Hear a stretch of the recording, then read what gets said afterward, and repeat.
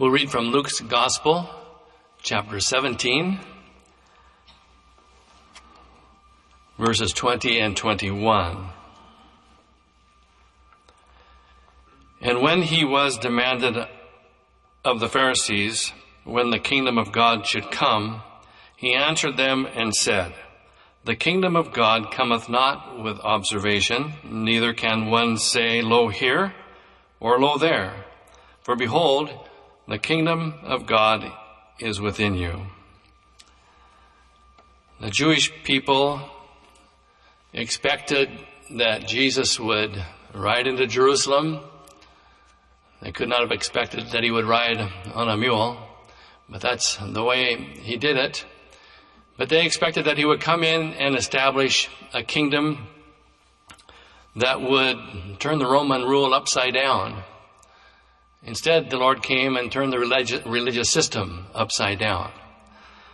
But they demanded of him when this kingdom of heaven would appear, and it's understandable why they would think what they thought. We read in Isaiah, For unto us a child is born, unto us a son is given, the government shall be upon his shoulder. He goes on to say, And of the increase of his government and peace there shall be no end upon the throne of David and upon his kingdom, to order it and to establish it. So they did expect a descendant of David to establish a kingdom here on earth. Hope was elevated when John the Baptist came preaching. He came preaching, the kingdom of heaven is at hand. He was the forerunner of Christ, and his call, his duty, his responsibility was to point men and women to Jesus. Nevertheless, when he came preaching and he preached the gospel of repentance, they wondered in their hearts if this was not the promised Messiah. We read in Luke that the people were in expectation, and all men mused in their hearts of John whether he were the Christ or not. Well, Jesus shortly came. John was imprisoned and eventually was beheaded for his testimony.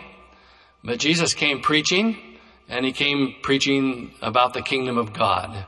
One day when he was done preaching to the multitudes, 5,000 men plus women and children, he noted, or it was brought to his attention, that the people would faint if they did not have something to eat.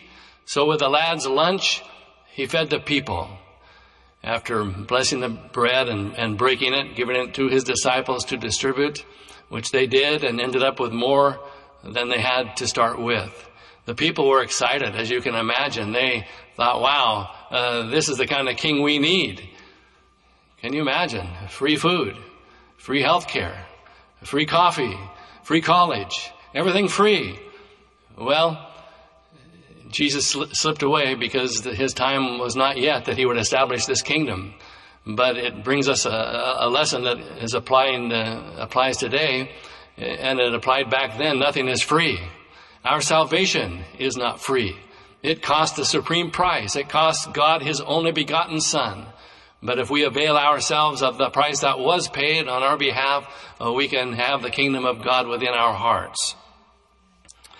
Jesus, within a week of that Palm Sunday, was beaten, tortured, ridiculed, and crucified.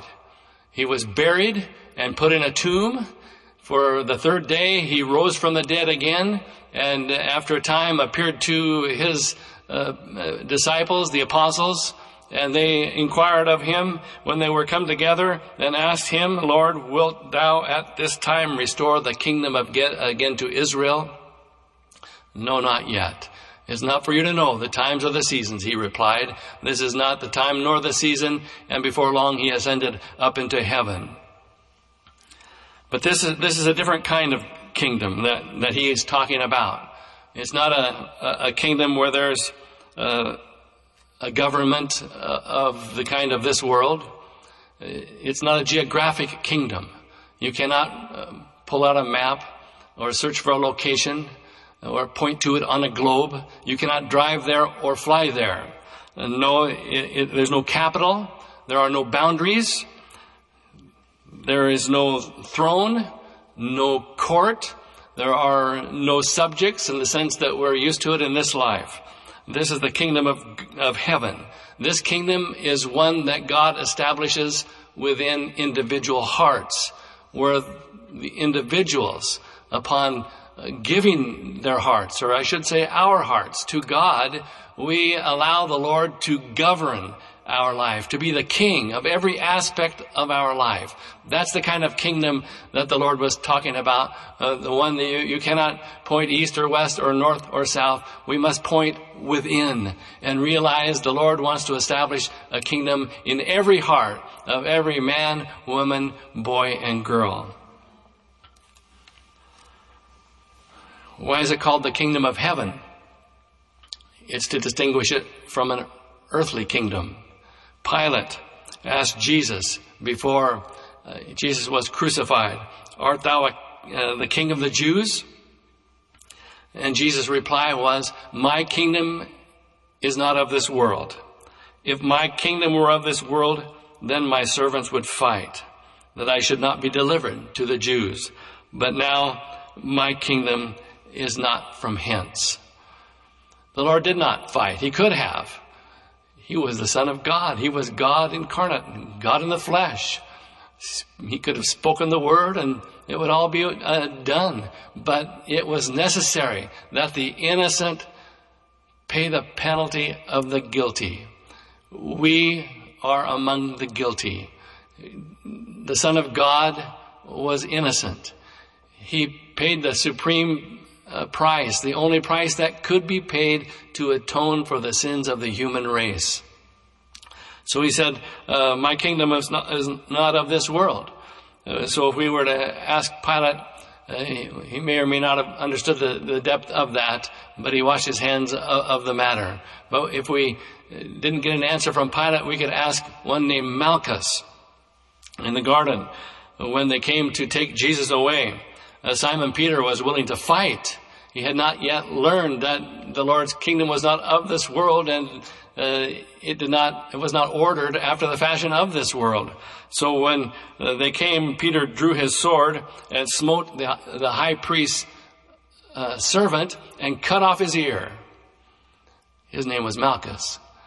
Malchus can tell you later that he experienced a miracle, maybe the last miracle among men and women at least, when he said that's what happened. We came to arrest him, but Peter was ambitious and took out his sword and unsheathed it, and it cost me my ear for a moment, until this one who was soon to be crucified reached out his hand and touched my ear and healed it. Evidence that Jesus' kingdom is a different kind of a kingdom, and it certainly is. We pray, and Jesus taught us to pray, "Thy kingdom come, thy will be done." That's the prayer we pray when the kingdom of God is established within.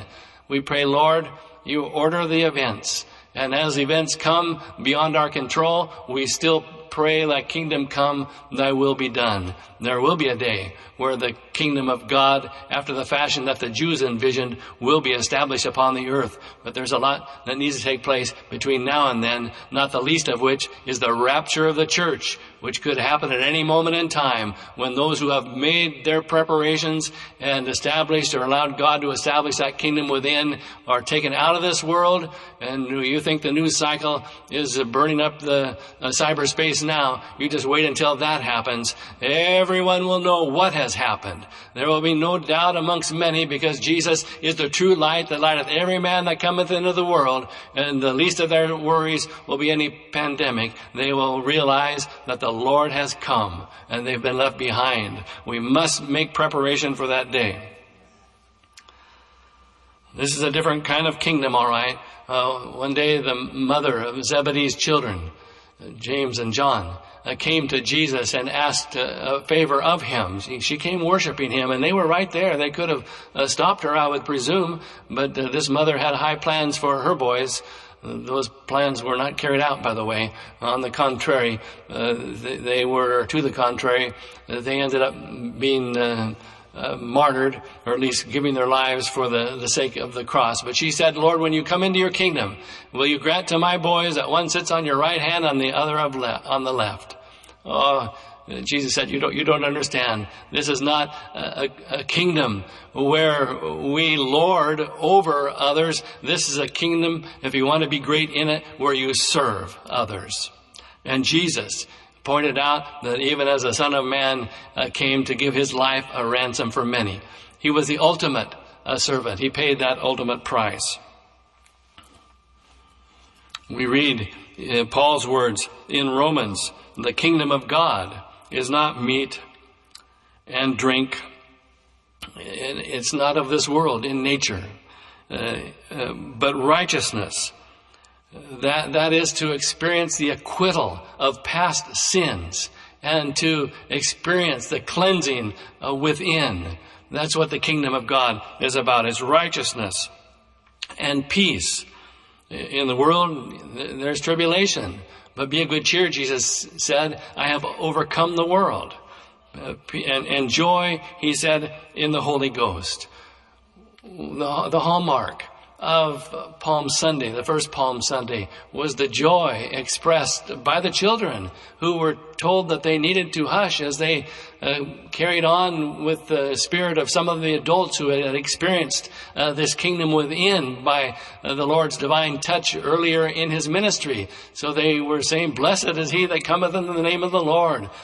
Praise be to God. Glory to God. They had experienced the Lord. Well, the children got a little restless, I guess. And so some of the disciples were said, quiet them down, tell them to hush. But Jesus replied, if these would hold their peace, the stones would immediately cry out. That's the joy of Palm Sunday. That's the hallmark of this day, but not of this day, but of every Lord's Day. And really of every day. Nehemiah, we heard Friday night in the Bible teaching, said the joy of the Lord is my strength. True joy within is not governed by circumstances without. It's a condition along with peace and contentment that exists in the hearts of those who have allowed Christ to establish the kingdom of God within. It exists, that joy, wherever we are, in whatever day we live, in whatever we are enduring. We wake up with a praise in our hearts. This is a different Palm Sunday, granted. And most of us have spent the last many Palm Sundays in the house of God. Many Sundays in the house of God. But God has ordained it to be the way that it is. And so we praise God just the same as before. We don't need to be in a great big crowd to praise God. When we are alone, we praise God. The evidence of what is within is not how we conduct ourselves in a great big body of believers. It's how we conduct ourselves when nobody else is around. And so we praise the Lord and say with the psalmist, O Lord, our Lord, how excellent is thy name in all the earth. The question was asked by Jesus, actually. He was trying to explain this kingdom of God. He said or asked, whereunto shall we liken the kingdom of God, or with what comparison shall we compare it? It was hard for them to understand. It may not be that easy for us to understand. But when we think of a kingdom, and I've met a few kings here and there, well, not here and there, actually, specifically in just one country, but they have the thrones and they have the subjects and they have the adoration and all of their system. But this isn't a kingdom like that. He said, how can I explain, or to what can I compare it so that you can better understand it?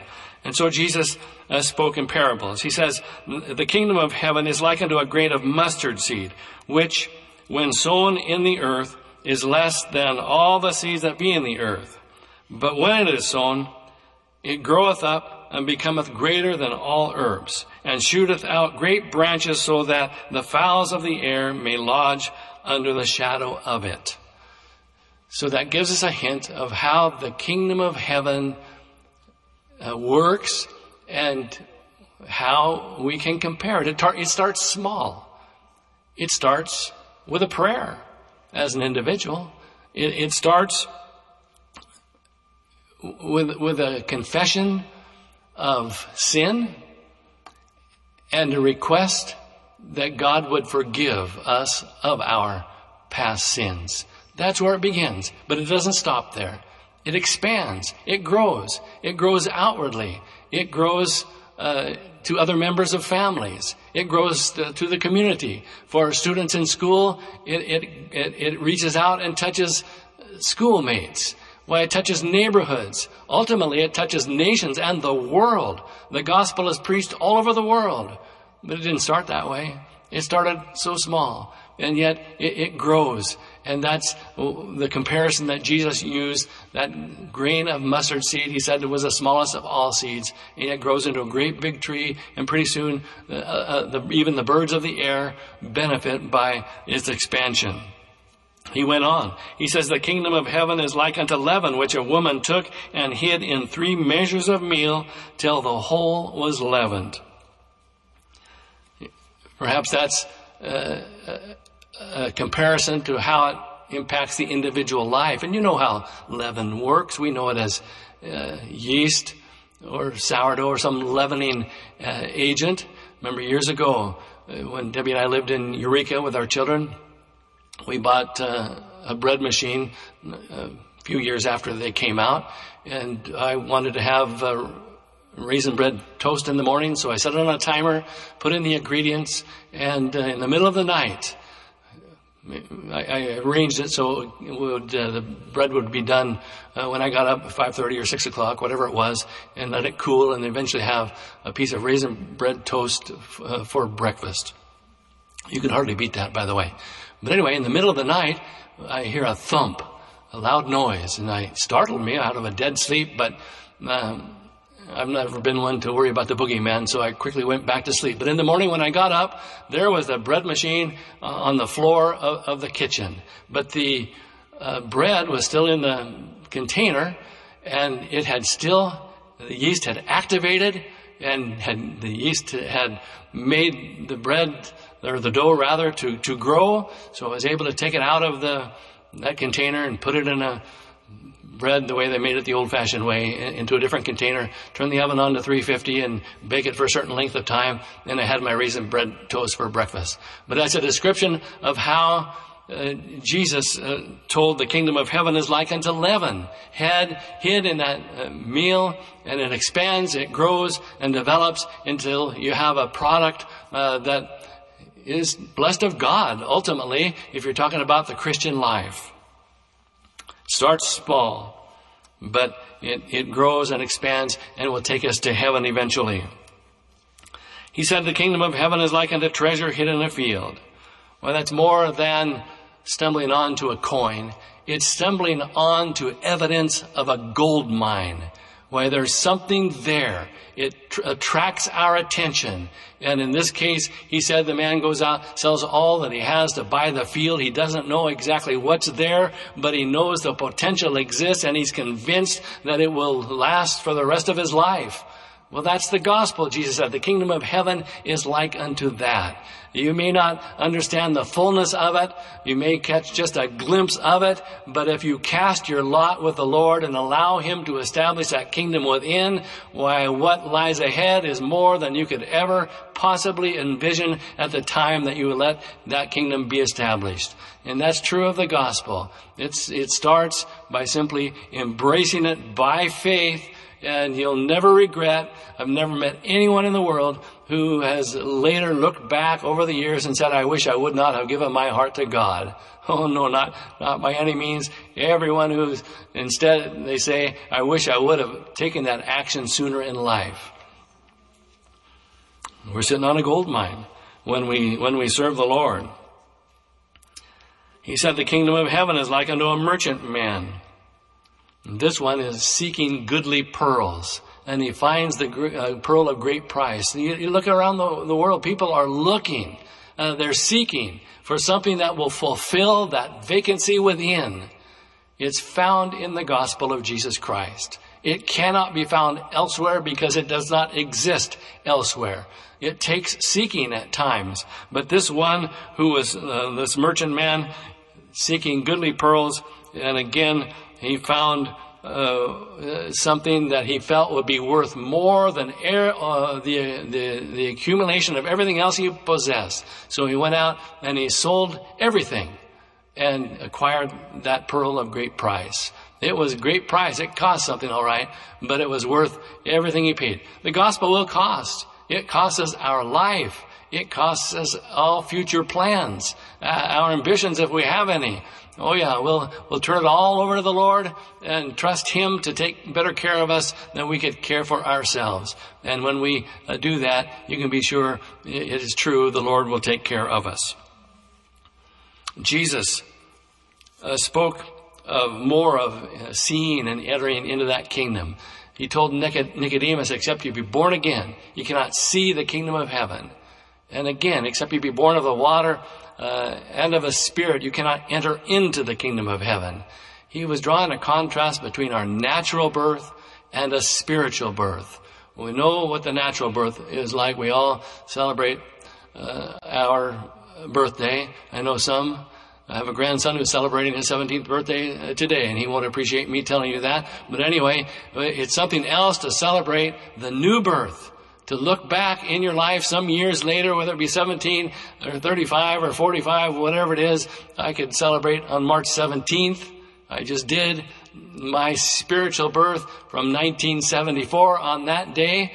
Other people acknowledge St. Patrick's Day. I don't know too much about him, but I know something about what God did for me that day in 1974. That's a date worth remembering for each one who can hearken back to their date. And you won't remember mine, but you will remember yours. Even if you cannot remember on the calendar the time and the date, you'll remember in your mind where you were and how you prayed and what happened. It's a profound day because it had such a profound impact on your life. Your life is changed at that moment in time. You put more stock in that day than in your date of birth, because you know that was the day that you entered into the kingdom of heaven, or you allowed rather the kingdom of heaven to enter into your heart. Well, it takes determination once you enter it. Nobody said it would be a cakewalk. No, not by any means. The disciples found that out. Most of them gave their lives for the testimony of Jesus Christ. It takes determination. And Jesus said again, no man having put his hand to the plow and looking back is fit for the kingdom of God. Once you get started, don't look back. There's nothing back there anyway. You already experienced that. No, you look forward. You keep your eyes on the goal. The enemy will try to detract or distract you, but you won't be detracted. No, we know where we're headed. We're headed to heaven, and we want to make the goal. Well, the exciting thing about this is it's not far from any one of us. That's what Jesus told his disciples to tell those who ministered to the communities where they went. Whether they embraced the message or rejected the message, they were told to leave with these words, be sure of this, that the kingdom of God is come nigh unto you. You are this close to the kingdom of God right now. If you've never experienced this great salvation, the Lord is reaching out to every unsaved heart and wants you to invite Him into your heart. You'll know all about then what the kingdom of heaven is about. Then you won't be worried about see here or see over there or up or down. You'll know it dwells within. God bless you.